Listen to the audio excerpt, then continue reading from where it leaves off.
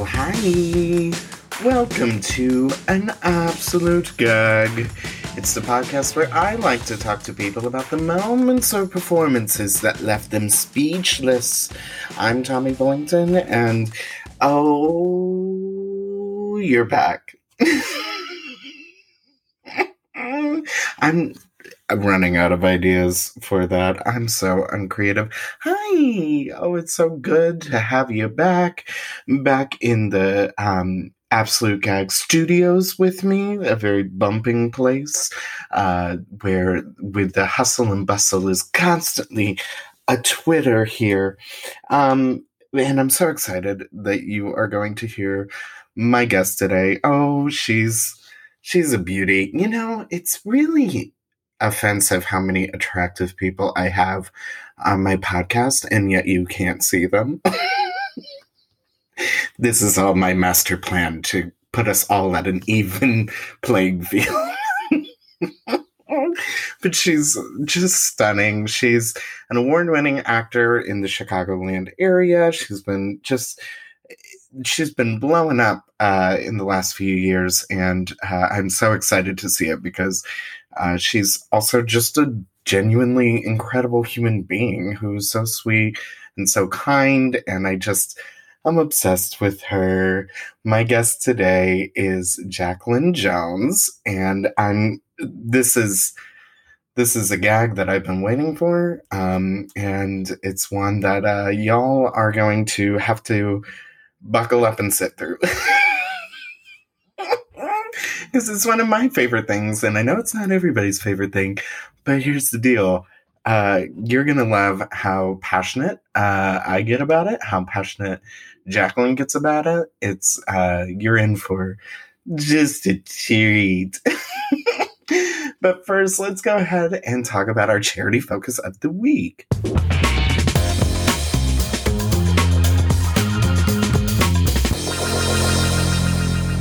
Our charity focus of the week, brought to us by Jacqueline Jones, is the AIDS Foundation of Chicago, the AFC.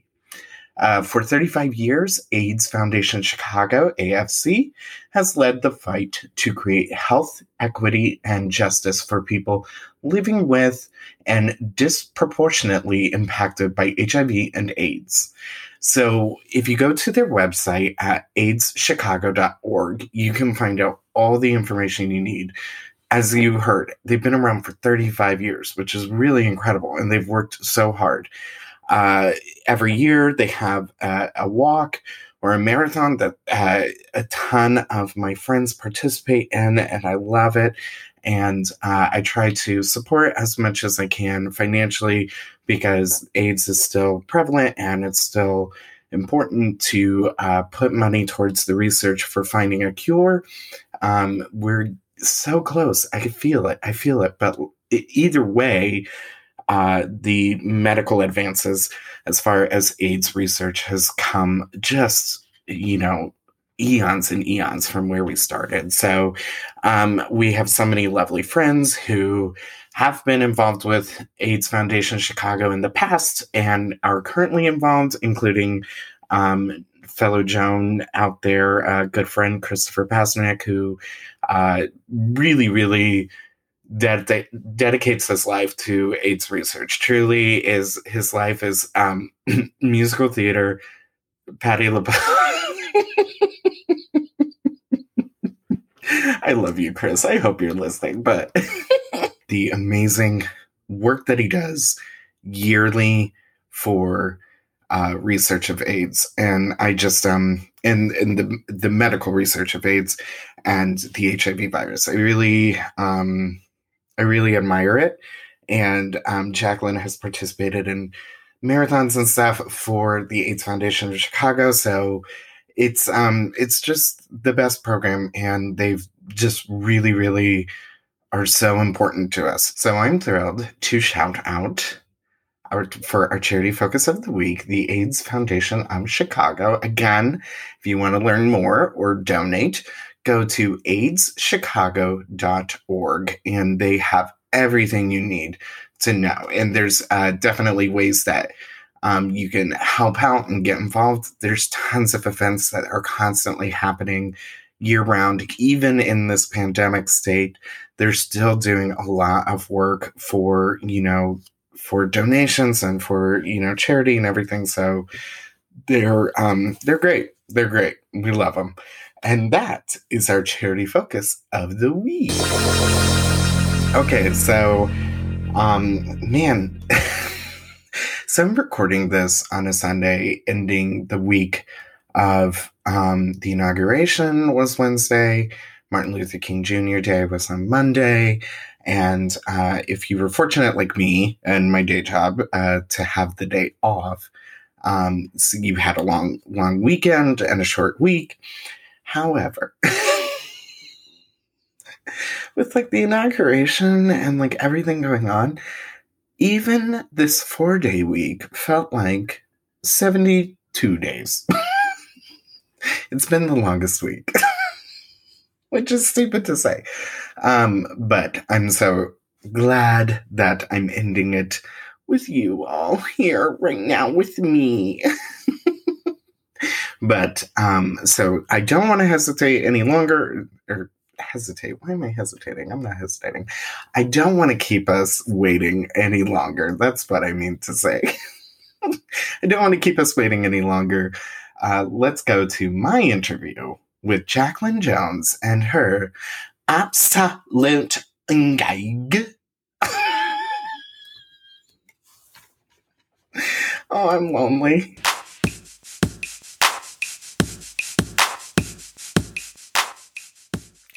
Welcome back to the pod.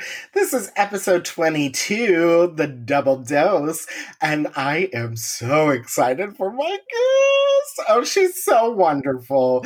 She is an actor that you've seen on the stages around the Chicagoland area, and also she's won awards for it. So, like, it's a legit actor. Hello.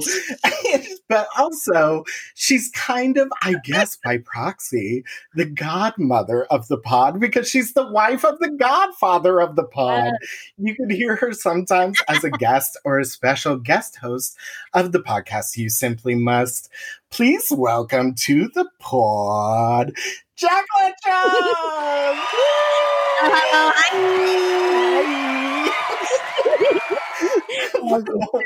Hello. I'm so excited you are doing this. I literally am vibrating in my chair. I need to calm down. I need a glass of warm milk. A glass of warm milk. What do people used to do to calm themselves down? I make them go to sleep with a glass of warm milk. I have been looking forward to this for quite some time.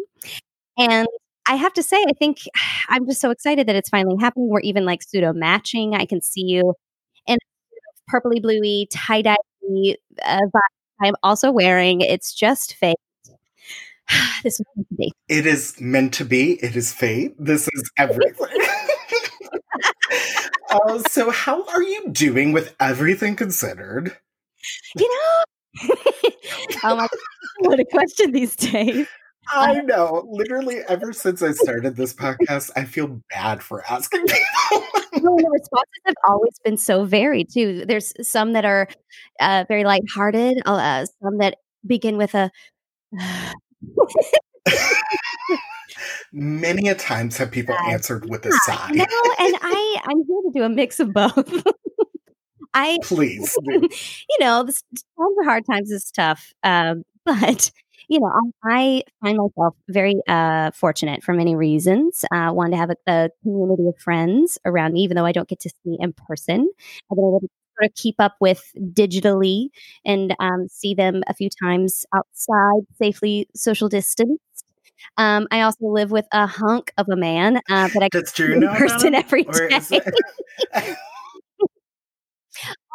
He invited him early before recording. He moved him in. He said, "You're too much. I need help." Oh, wait, just kidding. No, I really love my husband so much. I do. Father Johnson. I'm so excited and fortunate to be like quarantined with my very best friend. That's like the gift of the universe. But I've also like by much luck and just like keeping connections with like families that I've nannied with before, I've landed a really wonderful, wonderful, and very safe job amidst quarantine. I'm a nanny slash virtual help teacher tutor with their virtual school. I mean, I'm not virtual. I'm a person, but I'm helping two amazing little angel children navigate virtual learning. And we are like the three amigos. We call ourselves a team. We love each other so much, and I love this family. And it's been a really wonderful sort of shift and like just a change of gears, and has fed my soul in ways that like I haven't gotten to feed it in years. I used to be a nanny before acting stuff started to pick up, and to be able to like put that hat back on for a minute has been like really, really nice. And I forget, like, oh, I do like I do like children. No, I totally understand. But also it's like, I get what you're saying about like, when something like creating or doing your art is kind of taken away from you, there is a moment where you kind of go on this search for like another passion. Like, what are you passionate about? And like, I'm kind of in the same boat, like, because now that the theater that I do is not happening too, it's like my day job has really just taken center of my life, and I love it. And that's the thing, is I love doing what I do for my day job and expanding. I'm getting more involved with like diversity, equity, and inclusion, and like working with, that aspect of my job. And like, you can find other passions and stuff while still loving, obviously, creating and doing the art. But it has been interesting to watch everybody kind of be like, oh no, what else can I do? What else can I find? Right. And then like there's this weird amount of pressure that we've all put on ourselves too, to like come up with something to fill the space. Yes.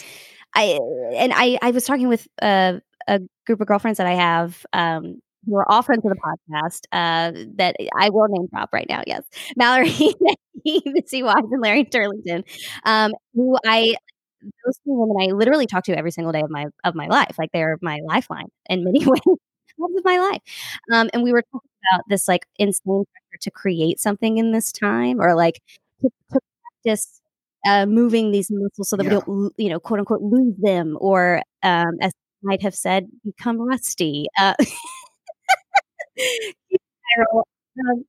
But no, like, and we keep trying to tell ourselves like, hey, it's great if that inspiration strikes, but like, it doesn't have to. You are still valued as an artist if you don't use this time to like dive deep into your skill set or try to add more on into your toolkit. But like, if it happens, it happens. If it doesn't, please don't beat yourself up for it. You're still valued. You're still who you are. You're not going to like lose everything. It will be there.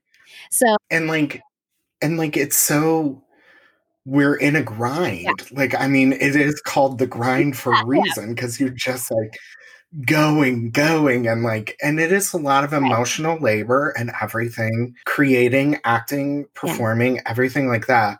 So maybe it's nice that we have this time to like take a break. I love that. That was so beautiful. Like that whole thing was so beautiful. I loved it. I can't take credit for all of it. I definitely was fed many of those lines. That's okay. Don't worry. So I can't take full credit. I cannot. You're like Lena Lamont in Singing in the Rain, and somebody Kathy's behind you just singing. It's easy for me. Yeah. Oh, I love it. Okay, Jacqueline, I have a very important question. What is your absolute gag? Oh, my absolute gag of my life. It has to be Miss Leah McSweeney's debut as Housewife in season 12 of Real Housewives of New York on Bravo. Oh my god, I hate these tiki torches. They suck! You! What? Because they suck. They just represent bullshit. Why? They represent like a fun party. No, they don't, honey. You don't read the news enough.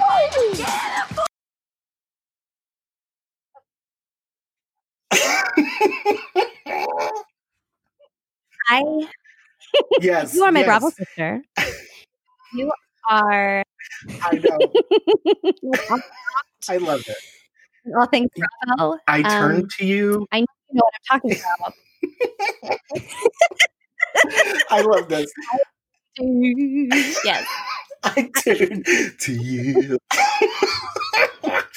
No, I love this. Oh my God. Okay. I'm so excited. I'm so excited because, as you said, we are Bravo sisters. You are on this short list of people that, like, Honored. whenever I just, like, I need to talk about Yes. Bravo with you. And shout out to my friends, Andrea and Anna. I love you two so much. They are, you and them, you are my Bravo queens that I have to turn to and be like, okay, did you watch this and this? Because it's unnecessary. It is. It is. Like, it's one of those things when you see it by yourself, you think, is this real? Did that really happen? And then you need to confirm with another human being, no, that happened. That was real. That person really did say or do that thing. And you go, oh, okay, all right. We're in All right. now. Okay. We're really more just each other's support system because Some say support system, some say enablers. I will forever always be. What's the difference? But no, so this is really interesting because I love this. I love this. Leah, for people to give a little background, so we're in season 12 that just happened this past year of The Real Housewives of New York City. Is New York your favorite franchise? I go back and forth constantly between, like, which one really is my favorite. I, for years, have said Atlanta because nobody is funnier than that group of women. They know comedy. They know good TV. They know how to turn a look. They know how to, like, create a storyline and have an arc, honey. Like, they bring it every time, every single time. And they're smart and they're quick. Like, they just, like, they give good TV all the time. Beverly Hills provides this, like, just opulence. This wish fulfillment that, like, I would never get in my life. Like, the amount of money that's just seeping out of their pores at any given time. Like, the bags they carry, the cars they drive, the homes they come home to, the clothing, the makeup, also turning a look. They're not as funny. They just aren't, but they're ridiculously funny in their own way of just, like, how much they lack self-awareness or just any sense of reality or what it means to be a real person in this country. And so it's very fascinating to look at that. And then you have New York. New York. Sorry. My heart just fluttered. It's like they're like family. Okay. We've known them for years now.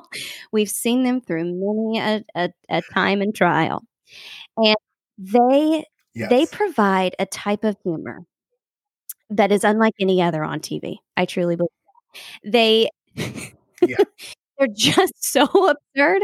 They're so ludicrous, so obscene, but then also so, like, loving and, like, very much of a family unit as a cast.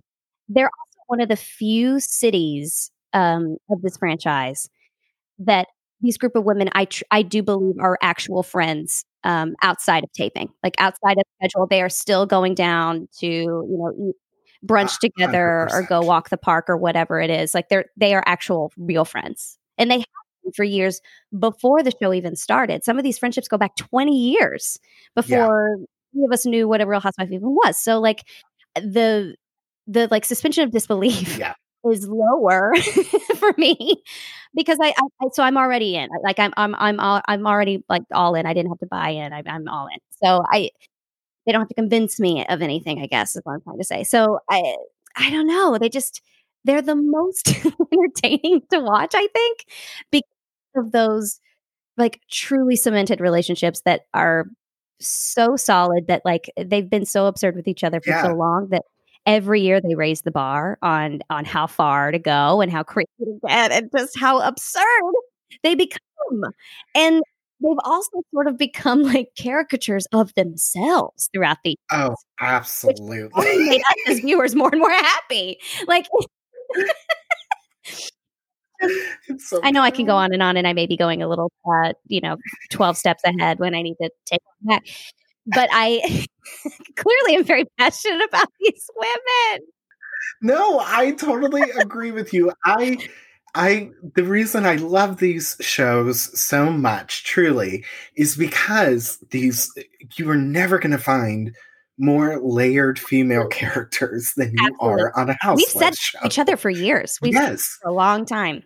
Like we talked about, we mentioned this, I think, on the podcast. So Jacqueline and I did an episode of You Simply Must with Drew, where we made him watch The Dinner Party from Hell, which is a very famous Beverly Hills It's just so good. episode. It's so But good. I think we mentioned that like an actor would die to play one of these women. Like Oh my a woman God. of Truly, yeah, truly. just any of them. And where I think New York is top notch is that these women especially Mhm. put it all out there. Oh Like my God. Oh, do they ever, honey. Talk about putting it all out there. They are maybe and the most sexual cast that we mhm. have. And I love that for many, many reasons because one, we don't talk enough about how your sexual desire does not stop by age 40. Like some of the characters that we, Right. are able to see on screen and film, whatever it is, we don't see I hate to use this phrase, a woman of a certain age. We don't get to see an older woman kind of Yeah. express that part of herself enough in media.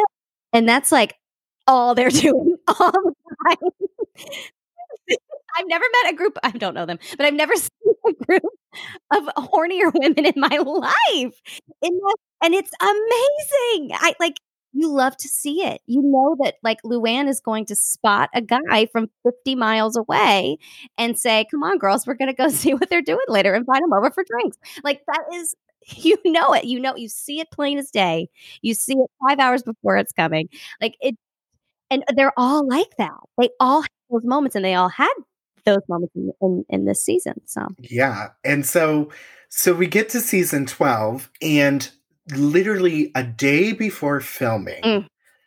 they lose their kind of central person again. Bethany Frankel leaves the Housewives, major blow. which is a major blow because Bethany provides such a humor that like nobody's been able to really kind of land or Right. match. Like there have been some people who got close to it. Yeah. Like I mean, I think Portia Williams is one of the funniest people I've ever seen in any television show. Period. Hands down, period. It's like But she's like Lucille Ball funny. You know what I mean? Like she's Yes. like it's Yes. just watching her react to things and just like, like just she's doesn't care and all this stuff. She's so Right. funny. But like Bethany was like nobody had a sharper or quicker tongue than Bethany Frankel. And it was both good and bad. Exactly. Ask Sonia Morgan. I'll tell you all about it. She was the reception of most of that type of behavior from me. And oh my God.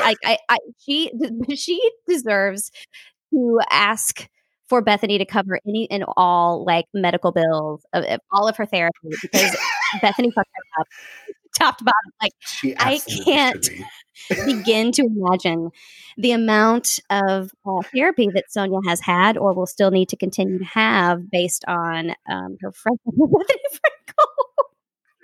I've never seen a murder on television until that meeting. When Bethany was just like, you're a cheater, Brad. You've never been successful. You keep on failing. That's why nobody trusts you. And nobody the catch breath sobs of Sonia. But Because she It was so awful. Oh, for those of you who don't know, was that season 9 or 10? I think it was 9 because 10 was so much about Carol and Bethany. Yes. I think this was 9. Yeah. I think. Oh, and Sonia is that cast member for us that you just want to be okay all the time. You root for her. You want her. You just want her to win. She's like a little puppy that you want to foster and love and leash train and just see them successfully become a full, beautiful dog. I'm comparing her to a dog, and I feel absolutely awful about that. I don't mean that in a negative way. I mean that to say that you love her unconditionally, even when she's on your rug. You love her. You just want her to do well. You want to succeed. And she had so many failed attempts at being an entrepreneur that you just, maybe this time she'll be happy. You just want her to win. You really do. Just to win. because it's so rough. Like, I mean, she was married to J.P. Morgan. Like, it was her name was like in the actual blue, but which I didn't even realize was a thing. And I saw that episode, we are like, oh wow, you're really rich. Okay, that's a level I didn't even know existed. This like pedigree where your name is in a literal blue book. She comes from extreme wealth, and she has had to fight, scrape, claw her way since the divorce and everything, and. You just, damn it, you just want her to succeed. You want her to be okay. Yeah. And it's also, I swear, we'll get back. I promise. We are I swear to God. The floodgates have been opened. This is what happens. It's fine. The thing about Sonia and why I cheer for her so much too is because JP gave her nothing. And this is literally one of the richest men in the entire world. And he gave her nothing. And it pisses me off because, once again, it feels very like male, it's this male mentality of like, they don't deserve it. Like, the women don't deserve it. No, fuck that. Like, she slept with you. You should give her money. She kept your home. She loved you. She clearly was. He brought her along on all of these like events and stuff because she is, as she says, the life of the party, and she is. She's so charming and so effervescent, and like just like everybody loves Sonia, and like. She's a light bulb. Like she literally just lights up a room with her charisma, her energy, her beauty, her just like her effervescent. She's a magnet. People just are so drawn to her, and absolutely like that. That is it. When you really sit down and think about it, you're like, fuck that guy, man. Fuck him. He was the worst to her. So knowing that all the men, you just root for her so hard. Yeah, all of these. Trash. Yeah. All of their ex-husbands are the absolute worst. Garbage. And some of their current husbands, garbage. Yeah, their current husbands / partners, boyfriends, dates, whatever it may be, are questionable at best. Yeah. But so season 12, Bethany leaves. But Bethany, this is wild. I love this. Yeah. This is really fascinating. But in her email, like Bravo being like, I'm not going to do this anymore. She provides Andy with a list of 100 women who she thinks can replace her or who should be in the cast. And in that list was Leah McSweeney, who is, I don't know, is she mid-30s? Is she our age? My age or what? Yeah, she's 38. So she's one of the youngest. She's 38. Members that have ever really come on the show. Yeah. So she's fairly young compared to some of her cast members. Right. And so they meet her and immediately are kind of like, oh, this is the missing energy. that we need Yeah. for this. And so they kind of arranged for her to be one of Tinsley's friends, Oh, I Tinsley cannot Mortimer's friends. Yeah, but and knowing that she's floating around Chicago somewhere, she got to go to come to Chicago. I hope I never run into her. I stayed, and so I know. it's really I know. warranted. I don't. No, she's she's the worst. I'm sorry. She never got she never understood the game. She never got the game of Housewives. Exactly.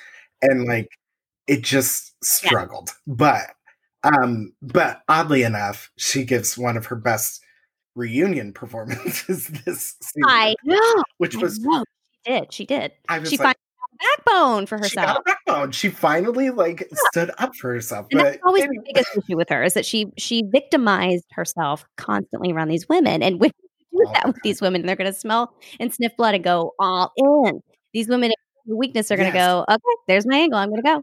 And she indulged in that, and I just didn't, but not in a successful reality TV way.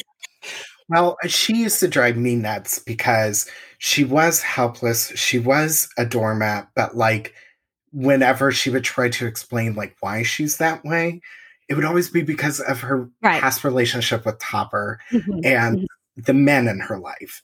And it was all about the men and how she didn't have somebody and how bad that was and how she was sad because of that and stuff like that. And I'm like, girl, you literally never have to work a day in your goddamn life. Good dick is great, but calm down. I know.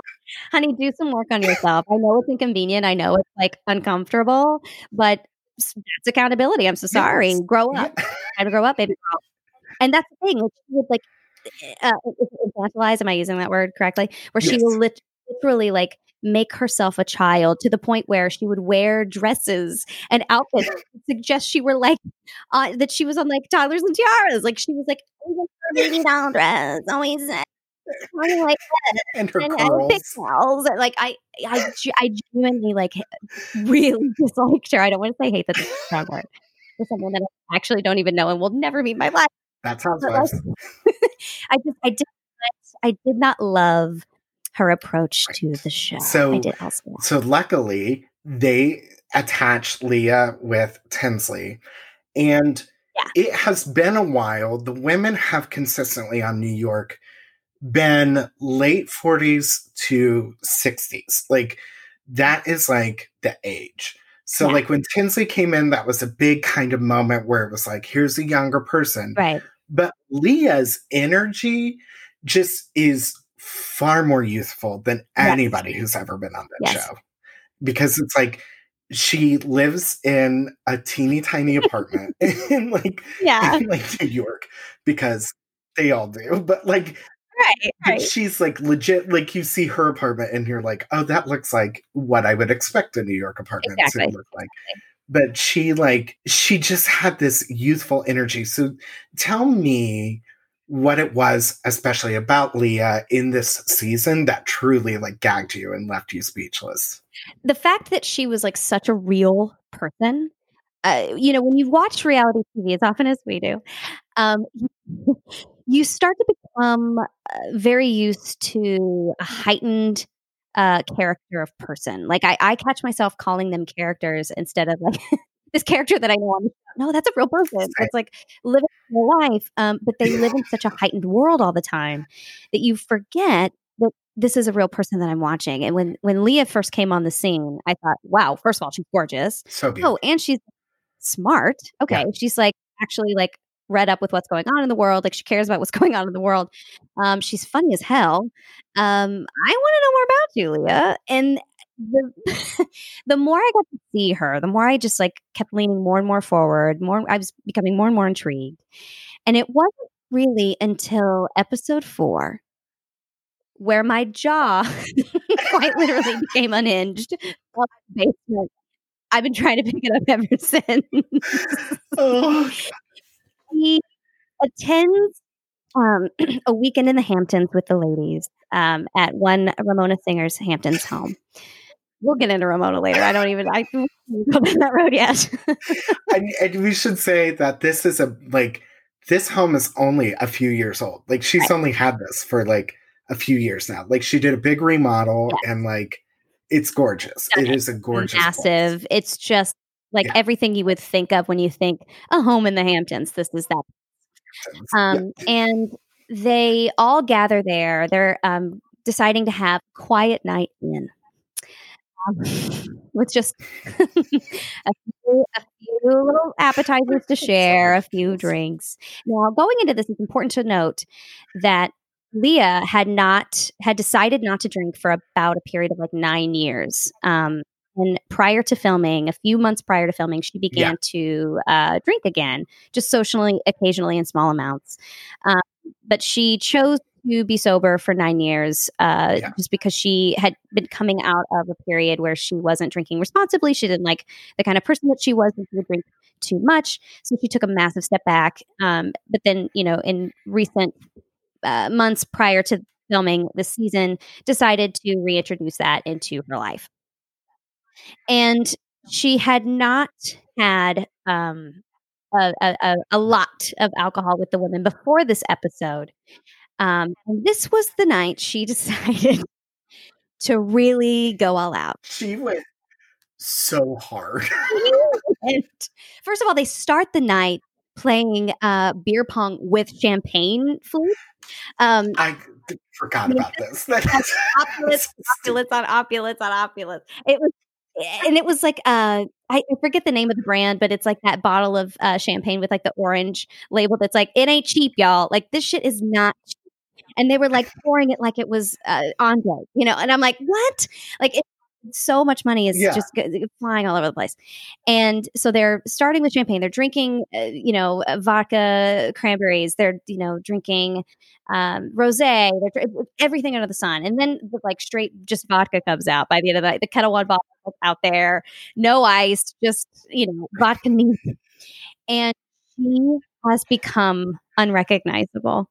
She has transformed into her alter ego. She kind of transforms because she has like such a fascinating facial structure. She's so beautiful. But like, when she got drunk, her hair gets wet all of a sudden, like out of nowhere. Before even doing that. Her hair gets wet and her eyes get really big. Mm-hmm. She is almost full on Gollum in Lord of the Rings. Like, she is like, she transforms. And oddly enough, her voice changes pitch too. That really tracks. Yeah. Well, she decides to just go nuts on everything about this home and these people that she dislikes, right? So she goes out to the backyard where there's this beautiful pool, and it's a gorgeous scene. And they have torches lining the pool area. And she sees those sticky torches, is immediately like taken to Charlottesville, like, fuck this. I hate what this symbolizes, which I only love her even more. And she's like, these sticky torches are bullshit, and takes a bottle of champagne and starts splashing the champagne on the tiki torch to snuff it out. Decides that that's not working fast enough and gets out of the pool that she had jumped into naked previously to this, and gets out of the pool naked, stark naked, and just starts grabbing these tiki torches out of the ground and throwing them across the lawn. Fully lit. Fully lit, but just taking out all of her anger on these awful white supremacy, and just goes berserk. And I'm like, yes, oh my God, yes. And it doesn't stop there. It does not stop there. She later convinces a few more people to gather in the pool naked with her, which I'm like, yes, she's the enabler in me, she's the enabler in you. And just creates this like very sex positive community, which, by the way, she's incredibly sex positive throughout the entire season, and only like further, makes me like just so excited about like, yes, bring that more out in the world. Like a woman needs to be unapologetically sexual for fucking once on a season. Like, I just let her be who she is. And she that only comes out even more this episode. Yeah. And you start to see these amazing tattoos that she has all over her gorgeous body. And the camera starts to sort of pan down to this one specific tattoo of hers that is on her pelvic region. And it's hard to see what exactly it is. But we very soon find out.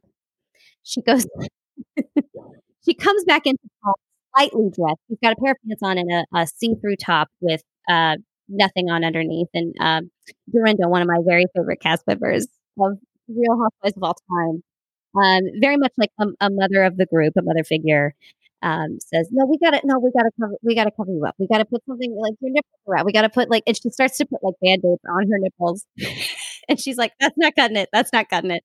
She grabs like a bustier to help her change into, takes Leah into the downstairs bathroom to help her change. And this is when the moment happens. This is when it happens.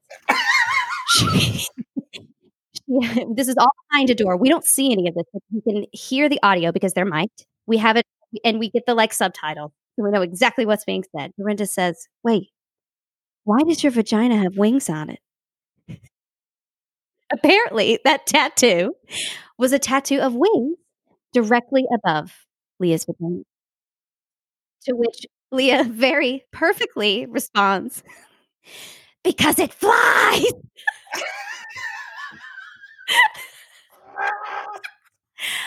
Never have ever heard such a perfect response uttered in all of my life.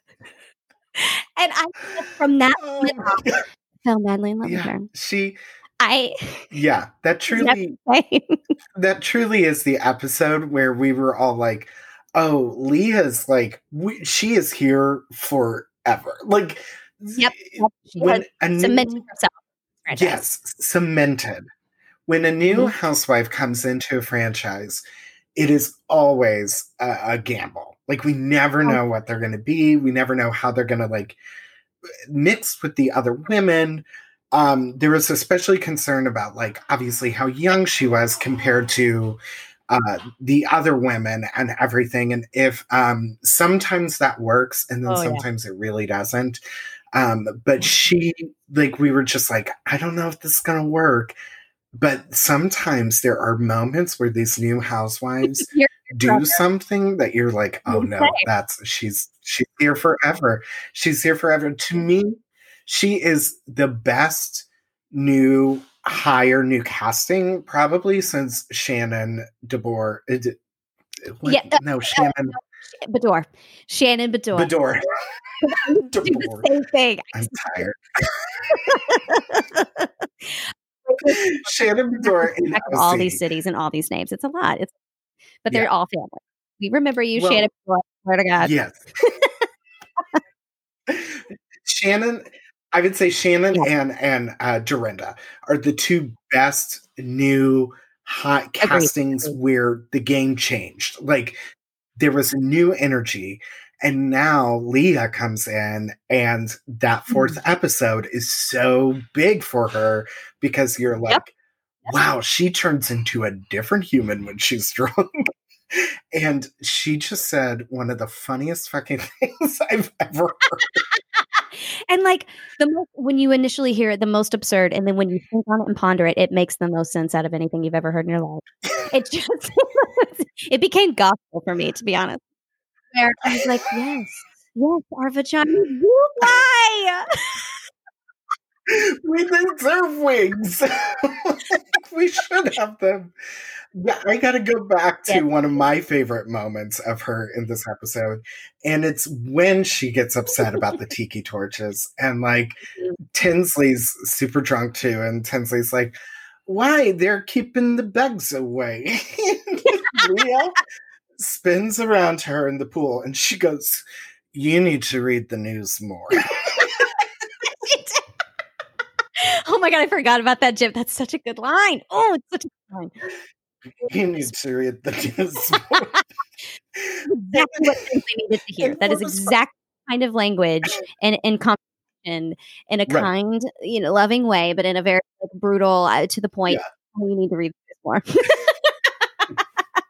It's so genius. Yeah. And I was so caught off guard by a housewife having that awareness that it took me a second to understand what she was talking about. And I was like, does she mean like appropriation of like culture? Right. Like, what does she mean? And then it hit me. I was like, oh my God, she's talking about Charlottesville and the white supremacists that were carrying the tiki torches. And that's why she's mad. And I was like, I didn't even know a housewife even knew that happened. Like, see that. Like, it's like they exist in a completely separate reality of their own making most of the time. And they just are the most unaware, privileged group of women. And here comes Leah, who not only is informed, but is like incredibly passionate. You should follow her on Instagram. She's been like extremely vocal about this like civil rights movement that we find ourselves in today. And just like not being an asshole about COVID, like some of her castmates have been during the pandemic. And she'll call them out. She's a champion of like the underserved and the, and represented, and she uses her platform, I think, in a good way and in an active way. And so it was like that kind of energy coming into this like sort of, complete separate world for the first time, and like breaking down those walls and busting the illusion of like, hey, we are in the real world. Let's be in the real world together. Let's like do better, please. And to me, what she brought throughout the entire season, she challenged the women in so many wonderful ways. But I think in the ways that I took away the most, that I was the most passionate or proud of her for, were situations like that, where it was like, no, you are living in an incredibly privileged world of your own making. Let's bring you back down to reality for a second. And she had things like that with, I think, every housewife throughout the season of like, let's check your privilege for a second. Yeah. And it clicked with some of them, but the biggest issue that happened throughout that season was the relationship between Leah and Ramona. Now, Ramona Singer, and I say this fully 100%, might be the worst human that's ever existed. I really agree. For years, it burns when I think or talk of Ramona Singer, because I truly regard her to be the worst human being on the planet. I'm someone who truly does love her, because I think we have some friends in common, some mutual loved ones who just love her. But I always want to go, do you love her or do you love to hate her? Because I love to hate her. I love to hate her. And I think she is a vital energy. Like, I don't think she has to be there. Absolutely. Yeah. And sometimes her evil, it works for good. Like in the seasons, I think of the trip to Morocco. Yes. With and the fact that she and Sonia were just having fun and like trying to just like chill out, and the other women were so frustrated with them, and annoyed with them. Like, sometimes her evil turns for some fun and stuff, but the older she's gotten, and to be completely honest, ever since Trump became president, she has become an utter monster, because that's her people. I mean, she is a Mar-a-Lago goer. Yep. She is, she's known the Trumps forever and stuff. Like, she is that brand. And so it was wild and exciting to see Leah come in and just kind of be like, fuck you.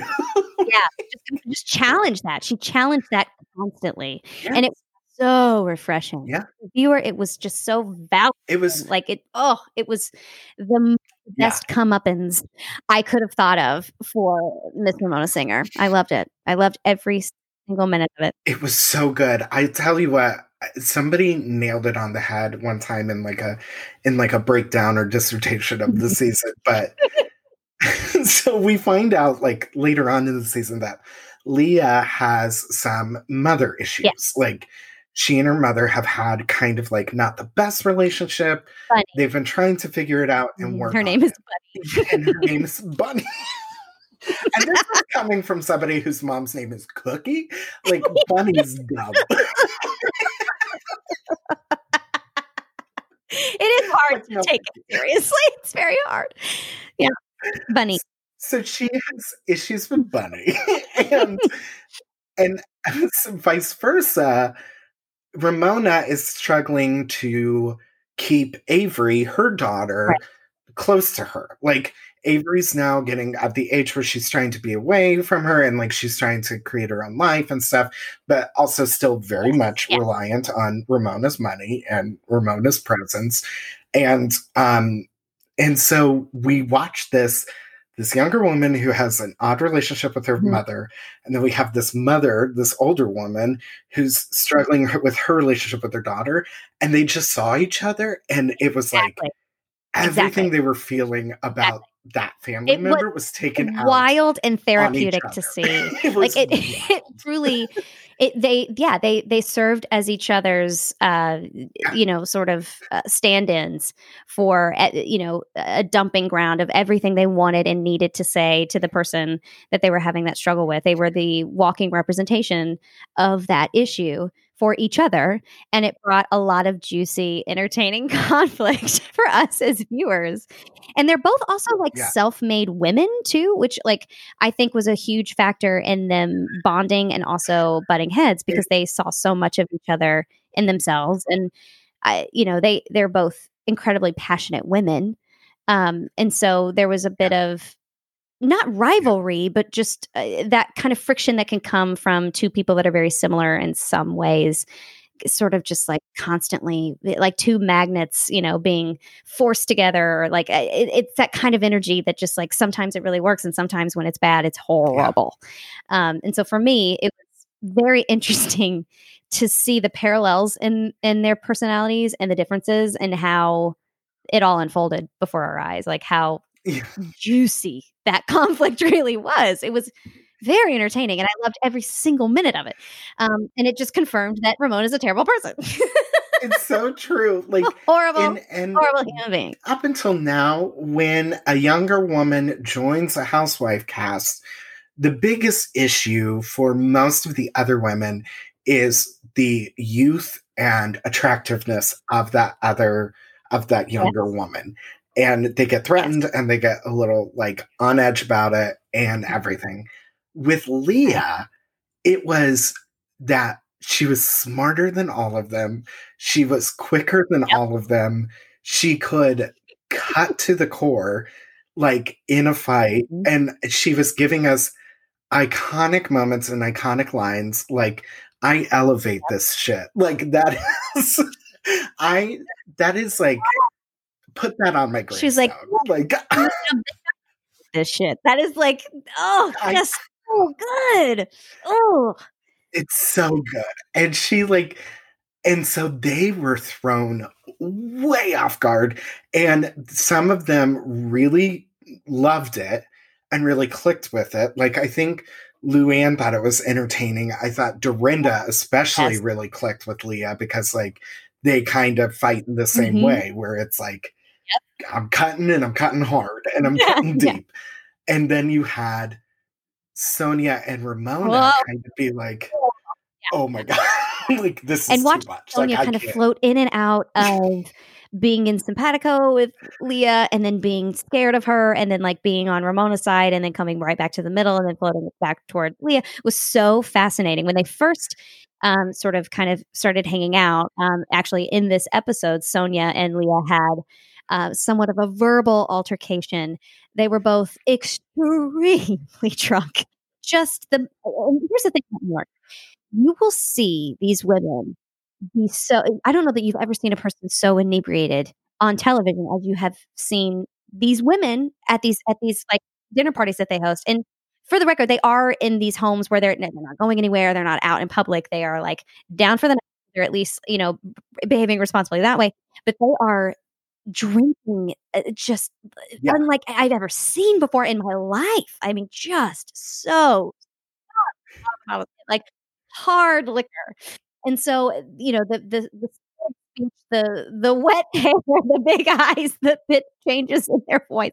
I mean, it's like they become different people. And there was a conflict and a confrontation between Leah and Sonia, where Leah is trying desperately to get Sonia to be in the present, in the here and now. Sonia has a habit of kind of living in the past and constantly referencing her ex-husband and just the life that she had.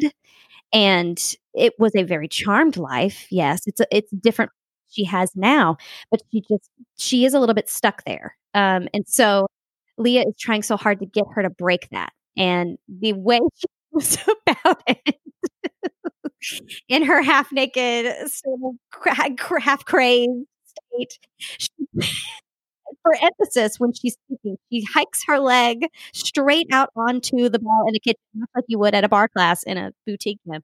Just like slams her leg on this kitchen island and says, "The yacht has sailed." The Margaret Yacht.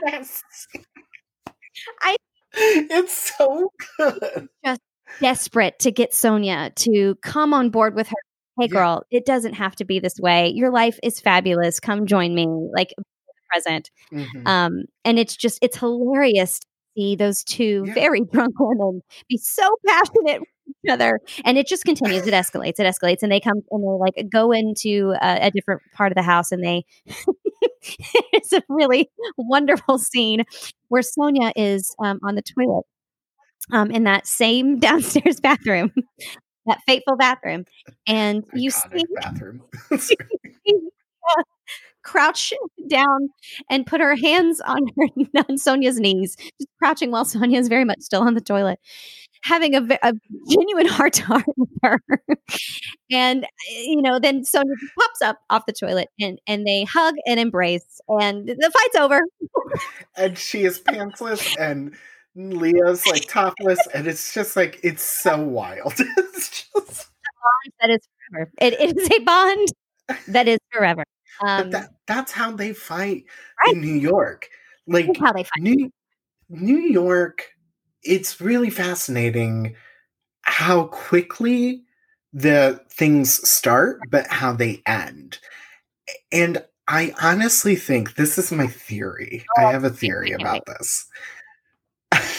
I think the reason why these girls are so quick to like try and resolute things and resolve things and just kind of get rid of it is because of Jill and Bethany from season 3. Because I think they saw what happened with Jill and then the downfall that all occurred because of the fact that they went too hard. Like, the fight was too personal. It was too intense. And Jill lost the fans and Bethany stepped away. Yeah. And forever, like, Jill got one more season and that was it. And never again. And so I think these girls are definitely so aware of the fact that they got to like, okay, we can fight, but like we gotta wrap it up. I need a job. I need a job. Mama needs school. We gotta wrap it up. But I want to be famous. Like I do. I want to be famous, and that's and that's what's like missing from like Beverly Hills. That same reference because I as a viewer much rather see a quicker resolution. Let's wrap this up. Let's get on to the next thing. Versus what they do in Beverly Hills, which is if somebody's feathers are ruffled or some sort of thing is taken the wrong way, that spans over like 7 episodes, and it's the most boring story. Just so tired and like it's not entertaining. And I watch reality TV to watch the worst of people. I don't watch it to become a person. That's not what I'm here for. We want to see people be the worst. But then we'll just wrap it up and have a quick little, I've learned something from this. Okay, well, then we're going to make a different mistake tomorrow. But like with Beverly Hills, it's just, they draw it out for too many episodes. And it's never like juicy enough to keep you on the hook for those episodes to get you to the next thing. It's just, I don't know. New York has a way of moving quickly and delivering top-notch, just absurd behavior, but then also giving you like genuine, sincere moments of growth from these women and like connection.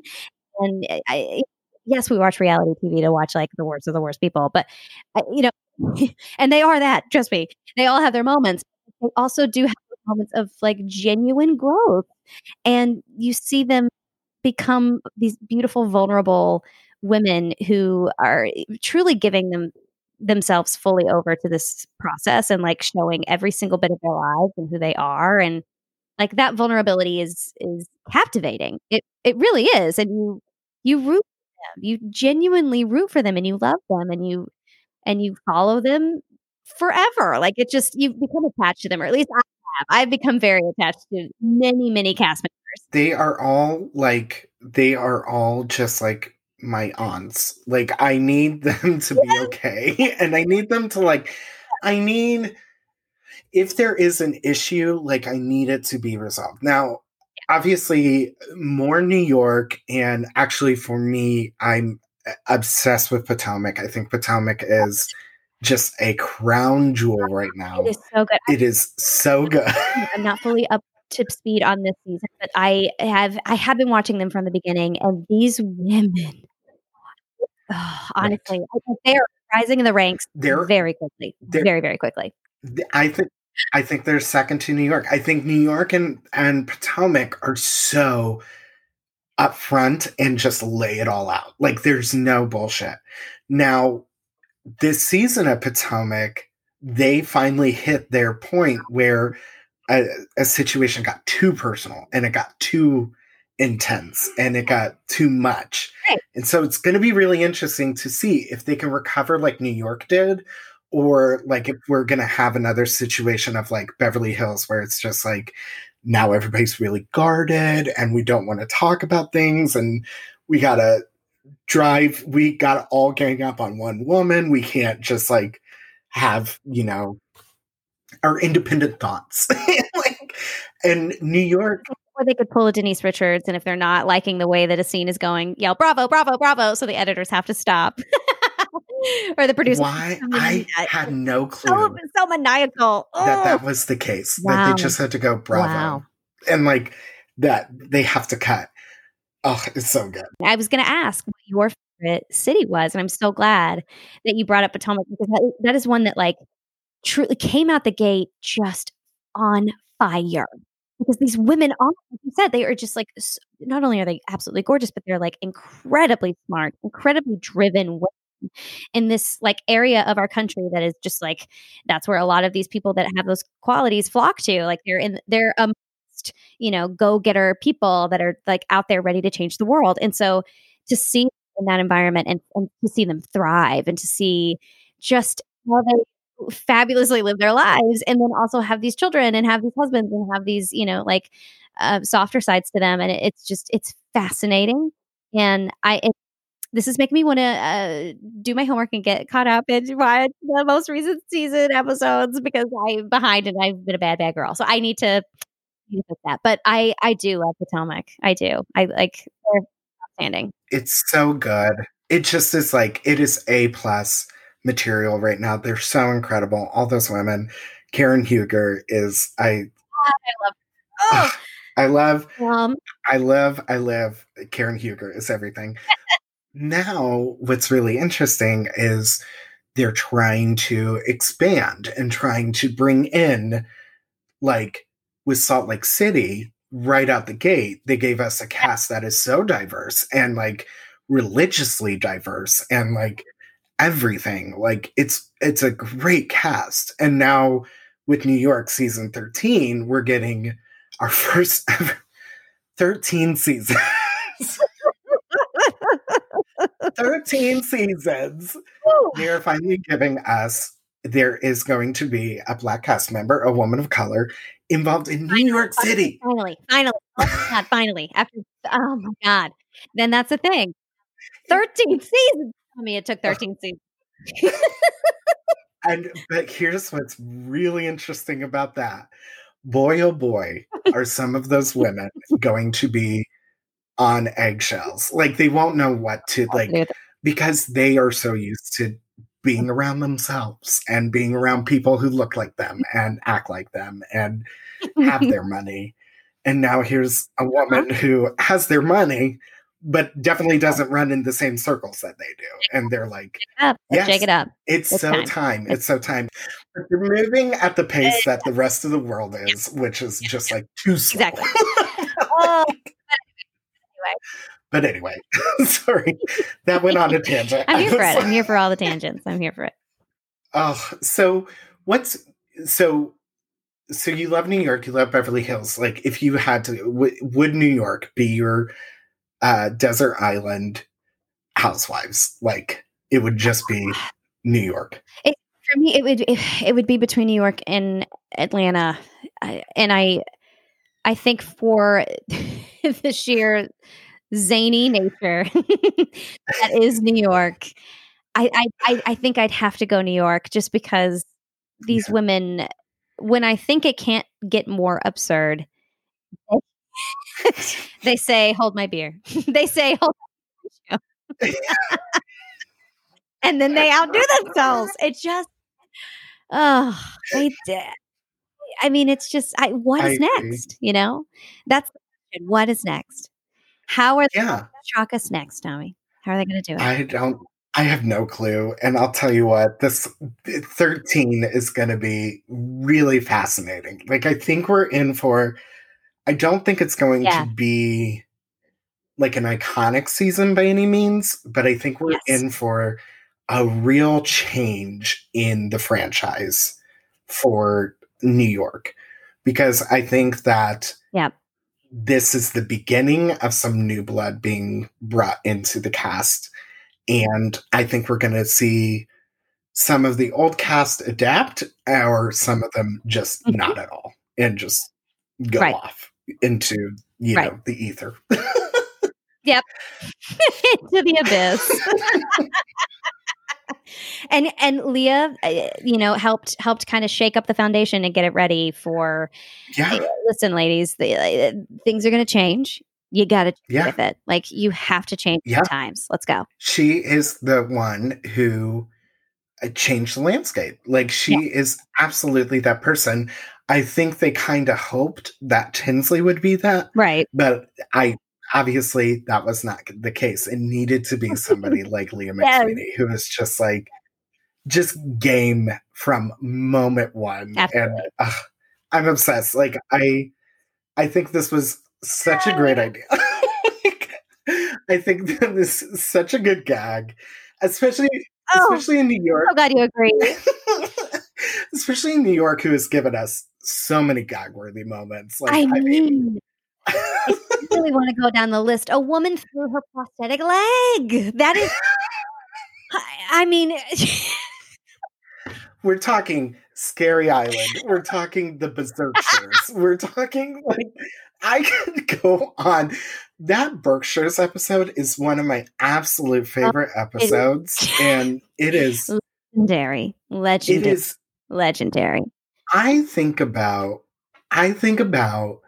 when Jules Weinstein, one and done season gal, was dealing with her father dying, and she was like really struggling with it, and she's outside being upset about it.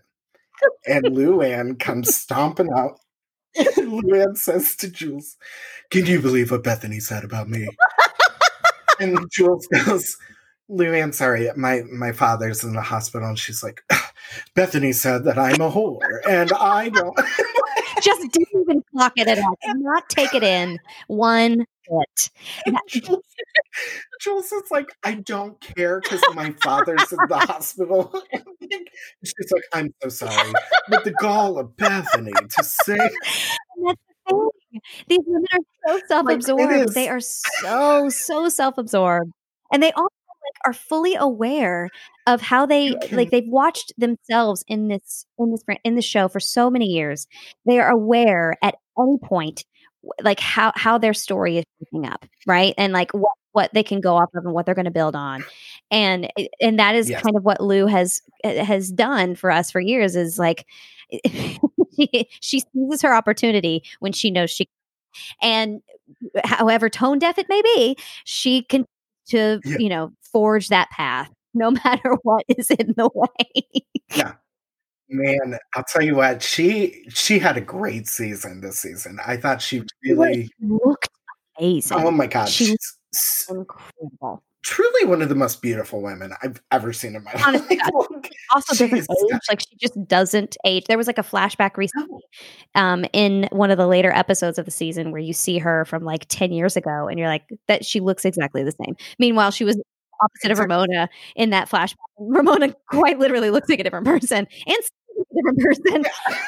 But like she just so she looked amazing, but that stemmed from her kind of taking drinking out of her routine for the majority of a year, and kind of her being forced to sort of like self-reflect and evaluate some of her choices and the way that she was living her life. And I think we saw a lot of growth from Luann during season 12. Truly, no longer that person on the balcony or on the porch at the like making things all about her when a woman is quite literally losing her father-in-law.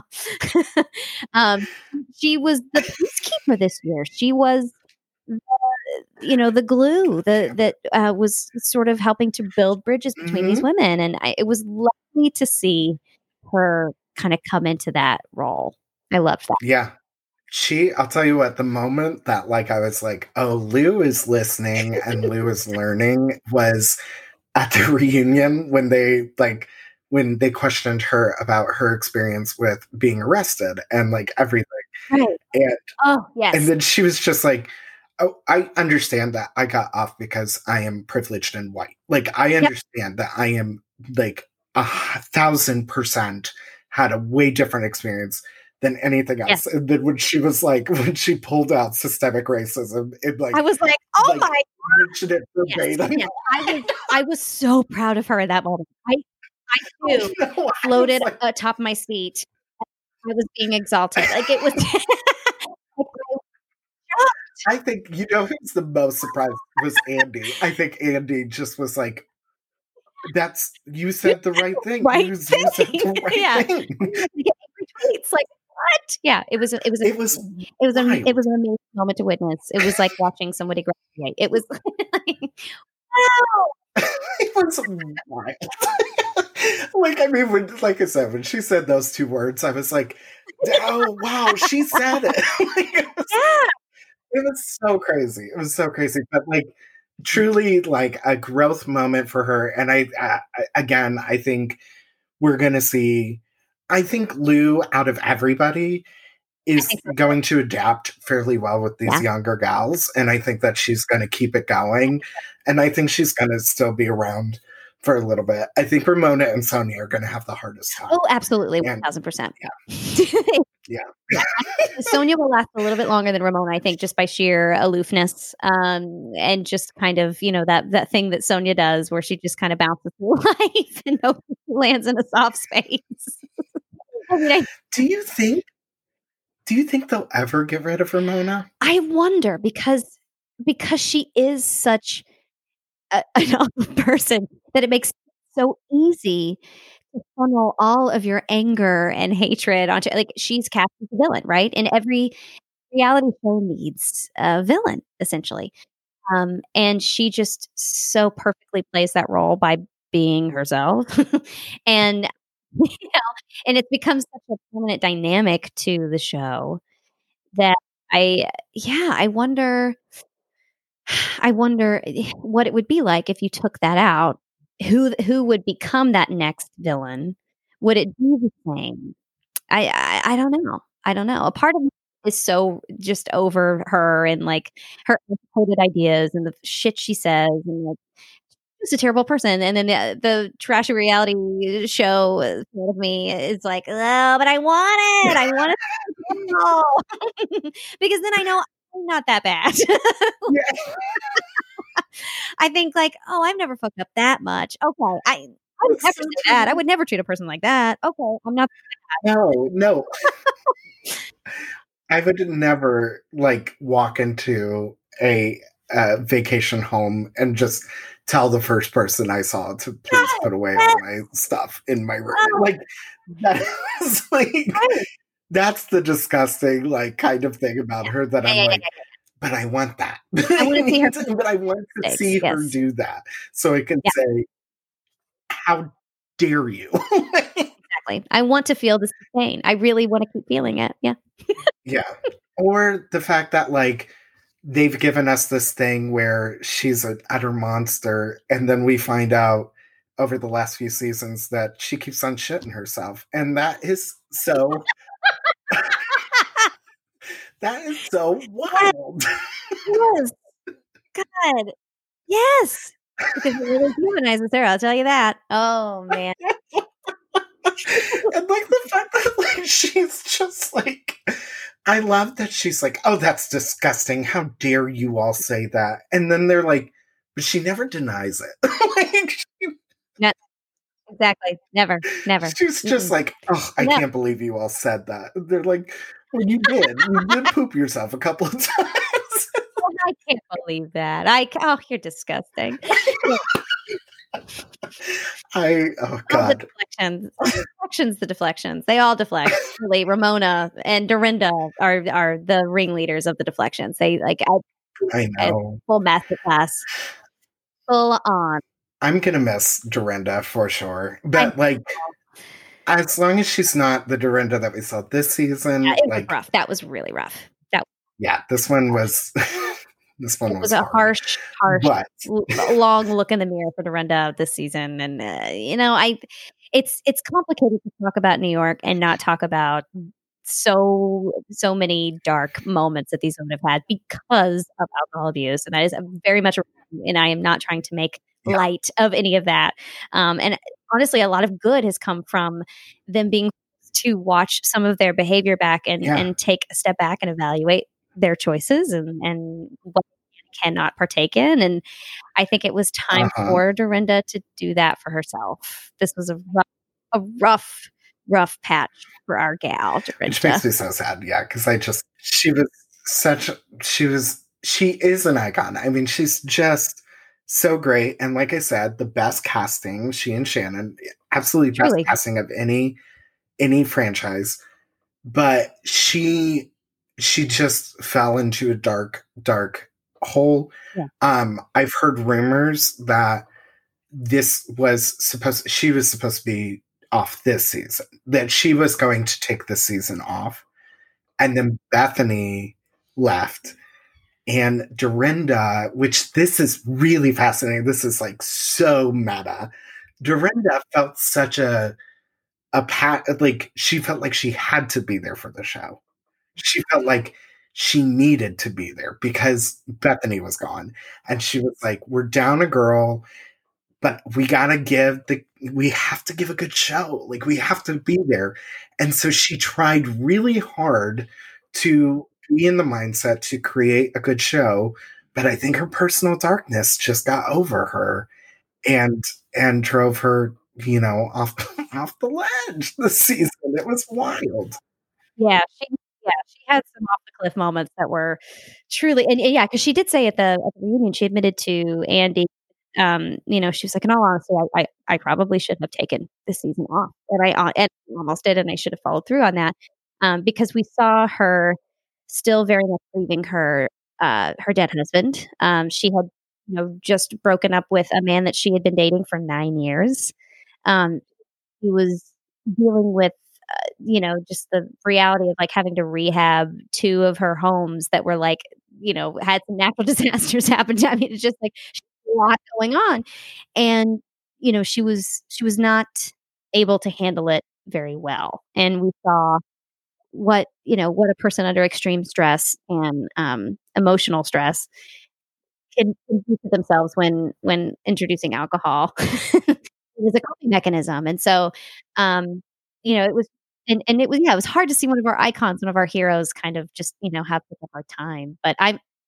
And then not only have a hard time, but also just like not acknowledging that they were having a hard time and not acknowledging that there was some alcohol abuse going on. And even at the reunion, I was hoping that she would sort of acknowledge it more than she did. And she still continued to deny and deflect. And I think that was the saddest thing of all for me. A lot of people say that was for production, the nail in the coffin, that like there was no ownership of anything. There was no regrets. I think especially like a lot of people, these rumors about especially Andy and how he Yeah. reacts with the women is like, I can't help but believe that there's some truth to all those rumors. And when she made that comment about the turkey baster Mhm. getting Tinsley pregnant Right. and Andy Right. just having a child through, surrogacy and everything, I bet he did kind of look at that and be like, fuck her, she's gone, she's done, and I do think that she'll be back in some form, hopefully. But, if she doesn't, it's okay. Like, we had some really great Dorinda seasons, and She did. She made it nice. she made Okay. it nice. Made it nice. One of her catchphrases. Something that people don't talk about enough. She put her face in a birthday cake that was fully lit with candles. Yes, she did.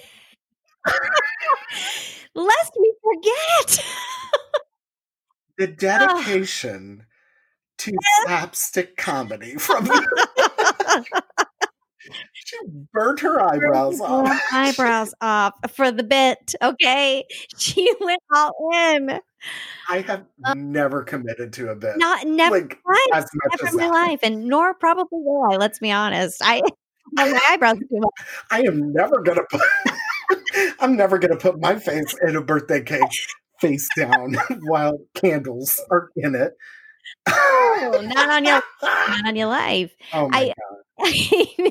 I forgot about that, Jim. I really did. So yeah, she gave us some really wonderful bright spots throughout our time together. She really did. There's almost like so bright they're on fire, Oh my God. Oh, so let's go ahead. This is incredible. Real quick, is there anything any other thing that you want to touch on with Leah? Like any other lasting moment or something that you're like, I need to say this about her? It's for me, it's the freshness in which she, came on and the like current she was with everything, with her views on the world, with her views on her sexuality, with who she was, even her tagline. These women all have taglines when they are doing their little intro, and hers was I'm going to paraphrase, but it's I'll apologize for what I've done, but never for who I am.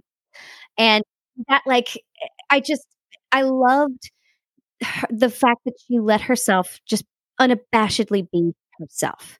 The confidence that she brought it was so refreshing and so inspiring for me, because I'm one that will constantly, riddle myself with insecurities and anxieties, and my brain lies to me all the time. And so, to see a woman come on the scene with these flaws, with mental illness that she is so very open about, and to be confident in those things, as well as the things that make her a fabulous person. Watching her accept the good and the bad and in between about herself inspired me to do the same for me. And so I hope to emulate Leah McSweeney more in my day-to-day life. I thank her for her example and for her inspiration. I love it. I love that so much. Let's go ahead and add Leah McSweeney joining the cast of Real Housewives of New York City for season 12 into our book of gags.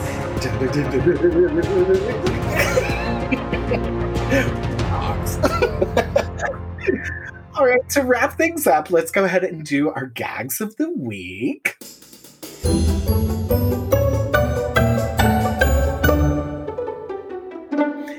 So I'm going to start out, and so I have two quick things that I have to mention.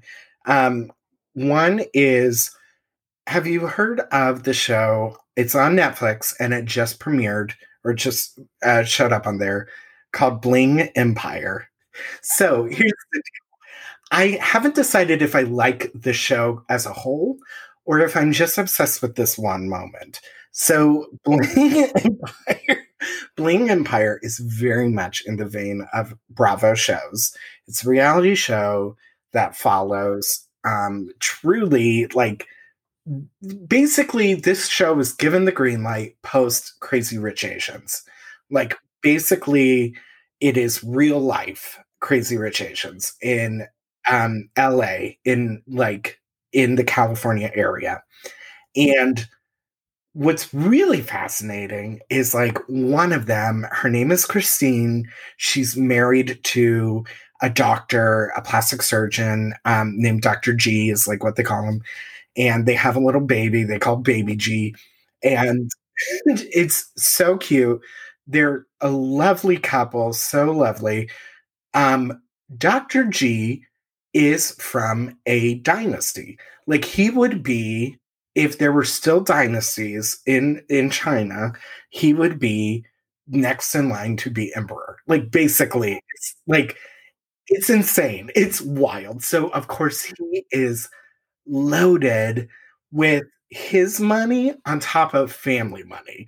So like it's insane. I mean, it's wild. Christine throws a Chinese New Year party by renting out all of Rodeo Drive, like a block of Rodeo Drive. What?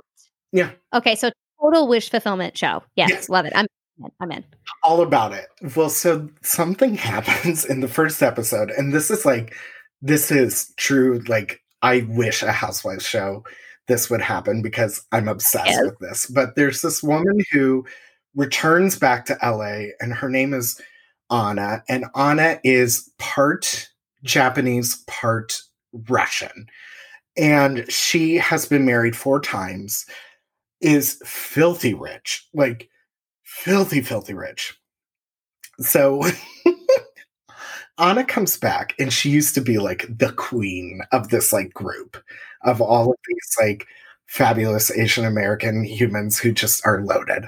And so she comes back and Christine has kind of taken this spot as like the queen.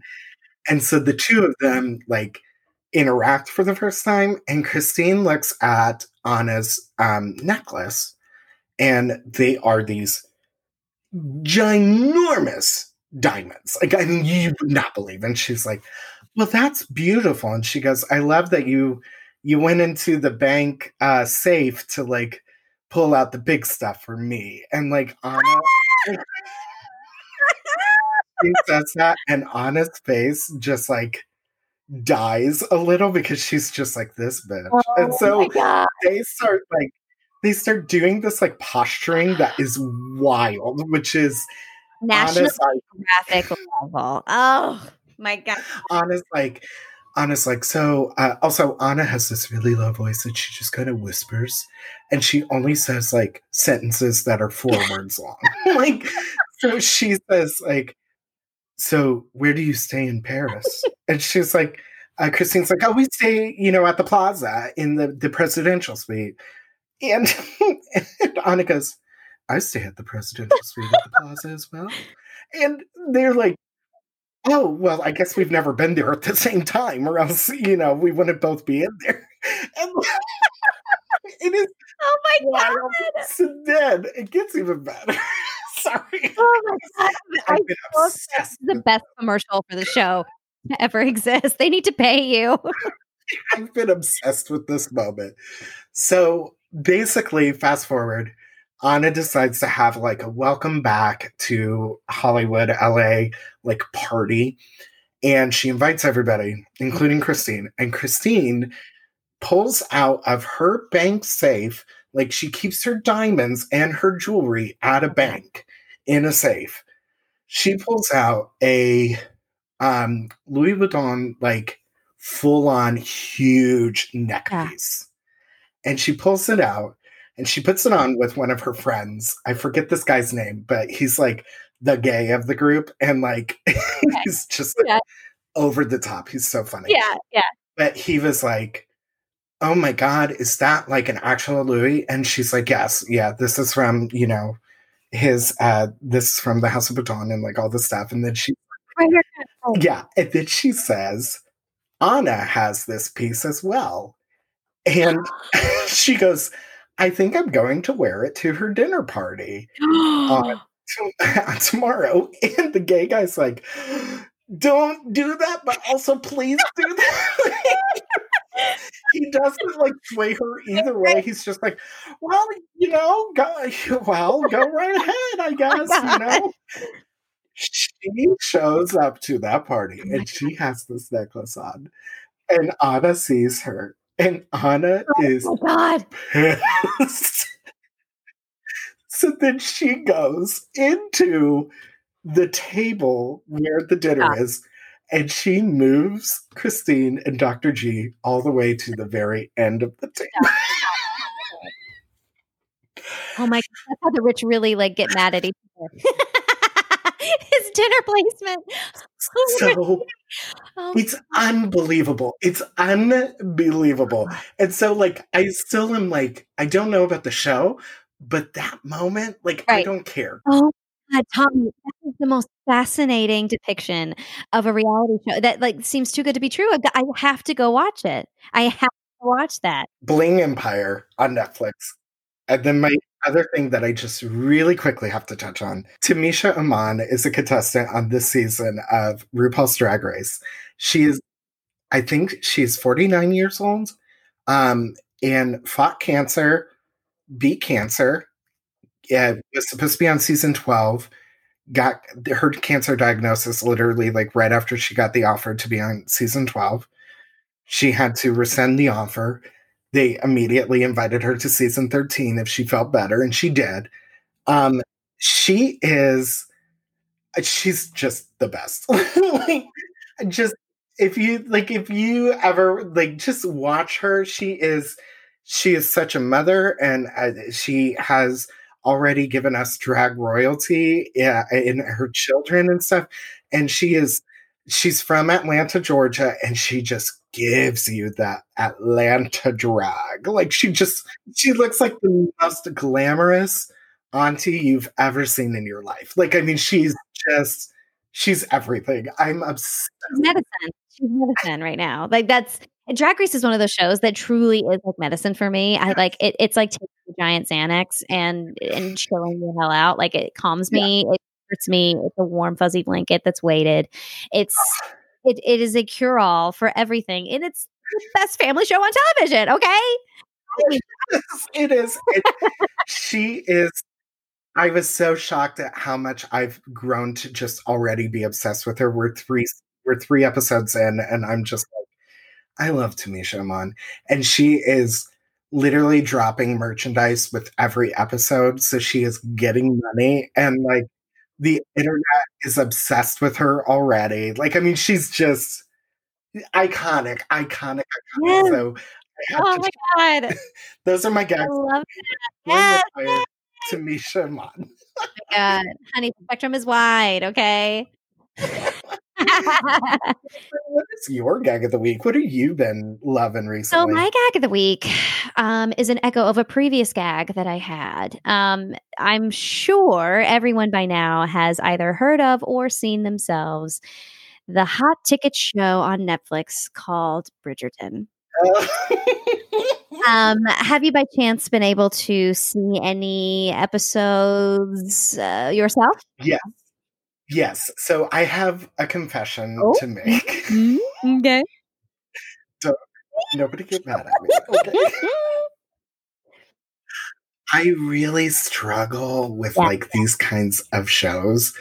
The Jane Austen, the the fussiness and stuff. And it's hard. I never was into Downton Abbey. I never was into, kind of these shows of manners. So I got through the first episode about 45 minutes in, and then I just kind of lost. But I am very aware of I'm very aware, trust me, especially of Bassett and how stunningly gorgeous I literally started when he came on screen. We all have a sexuality, and it is him. What are you like? What is it about the show that you are just loving or obsessed I with? love the show. I love the writing of the show. I do love those upstairs downstairs type of manners shows. I was obsessed with Downton Abbey for years, and I love Shonda Rhimes. And when you put those two things together, oh my god! And then sprinkle a little Gossip Girl theme in there, and I'm floating on air. So like, I immediately bought into what the show was. I immediately devoured every episode. But the thing I love about it is that it's allowing these female characters to um sort of have a sexual awakening and a growth and like become these independent women without something traumatic happening to them first.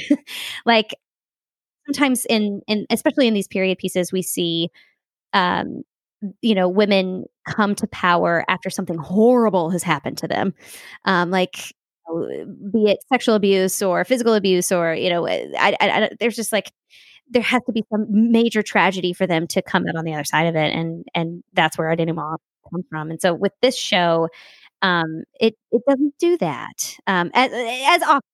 There's I don't want to give too much away, but like that's not as present of a theme, and so um, my gag specifically has to do with a scene from the show where two characters are speaking to each other on their wedding night. And there's a phrase uttered, "I burn for you." And it like when you hear it, you immediately understand it because your skin is also burning while you're watching these two people interact. You're like, "Oh my god, the sexual tension is too much. I can't handle it." And some genius on TikTok, this brilliant woman is writing musicals just left and right throughout the pandemic, but she's writing one about Bridgerton, like Bridgerton the musical essentially, and she wrote a song specifically about this scene and using like the dialogue and it like in such a beautiful and it's gorgeous, and she's like recording. I don't know TikTok very well. I still don't have one. I'm a grandma. Can't like I still can't bring myself to get an account and like fully sign in. But I just get these through Instagram or whatever, like people sharing articles, sharing stories. But from what I've seen, she's she's recorded herself and then left an accompaniment for whoever wants to duet her. I'm told that duetting is like a big thing on TikTok, and I'm seeing people like recording themselves and duetting with this woman who has an amazing voice and like is an incredible songwriter. And I am truly gagged. It's so good. It's so good. Look it up. Did you hear anything from Ratatouille the musical? Oh, Did no, you just like? where my Mallory Mackey was in it. It's fine. It's no big deal. I lost my mind. You have friends that are that's okay. No big deal. No big deal. No big deal. She goes, "Oh, Mallory Mackey." Yes, I was like, I mean, like the cast of 6 was in it, but it's played like, a rat. It's whatever. cool. I was losing my mind. It's so good. So good. Oh my god! Tommy, is this where we're heading? We are. I don't know. I think we're here. I think we've arrived. I think it's happening. I watched it and I just was like, oh my god! I couldn't get over it. I thought it was so great, but I can't wait to find this Bridgerton because Bridgerton the musical on TikTok. I wonder if there's a specific song about the scene on the stairs between. Yeah, there must. I will say, there's a comedian and a writer I'm obsessed with, Phoebe Robson, and she Instagram storied that scene and just like talking about it, and she's like, that poor woman's vertebrae. Like, she's like, that cannot be good for her. Like, she was like, get her to bed. Put her down flat somewhere. It was so funny. She goes, where's her shoulders laying? Like she's gonna hurt herself. It was so funny. It was so funny. Oh, it's so good. It's so good. That show is bringing us together for many reasons and in many ways. Yay. Okay, Bridgerton the musical. Looking it up. It's a gag. Oh, Jacqueline, this was Edison. great. Listen for me. I miss you dearly. Oh, so much. We need to match and talk about Housewives more. And I love that we didn't even call each other. It just happened. It wasn't even planned. It was fate. Kismet. I actually changed into the shirt right before we started. Serious? So I think it really was fate. And I was going to wear something else. And I was like, no, wear this. Tommy. Oh my God. This is great. Jacqueline, where can people find you on the internet? You're more active on Instagram, right? That's your platform of choice. My Instagram is Jacqueline Jones. I taught Tommy how to spell my name. I've taught many people how to spell my name. If you need help looking it up, I learned this in kindergarten to be able to actually write it myself. I do it with class. It's JACQUELIN. And then Jones, y'all know how to spell it, I'm sure, Janius. But that's mainly where you can find me. I do have a Twitter that I resurrect every year and a half or so. My name was not available when I signed up, so I had to go with my not so great handle of Jack Jonesy. Jack is in JAC, Jonesy is in JONSIE for some reason. I don't know. Again, it's like a graveyard. I very rarely tweet. I love that. Not my proudest moment. Well, I will definitely, I'll link the Instagram in the episode description for everybody, because I know that's where you're more active and stuff. And, I'll tell you what, when we come back, when we're back to creating theater and being on the stage, you're one of those people that I know I'm just going to be like, oh, there she is. You're going to be right back up there. And you are going to. Well, you're just so fabulous and you're so incredibly talented. And I just, anybody listening out there, if you've never seen Jacqueline Jones on stage, listen, get ready. Don't start. You're like, it's okay. Oh God. I hope we all get to work again. I'm dying to get to work with you. You are one of the people that I just know is going to bounce right back on stage, and that's immense joy. You always do, my dear friend. You're so wonderful. Jacqueline, again, thank you so much. And to everyone else, hey, keep on gagging. This king-size body houses a true queen. I may give you tea, but it'll always be sweet tea.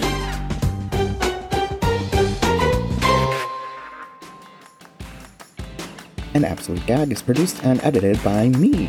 Cover art provided by Grace Greenwood at 1310 Studios. Follow her on Instagram at 1310_studios or visit their website at www.1310 spelled out studios.com. Music provided by Vivera. Find them on Spotify and iTunes. Rate and subscribe to the podcast on all podcatcher apps, Apple Podcasts, and Spotify. Follow the pod on Instagram and Twitter at An Absolute Gag Pod. Thanks for listening. Now pump it, Queens.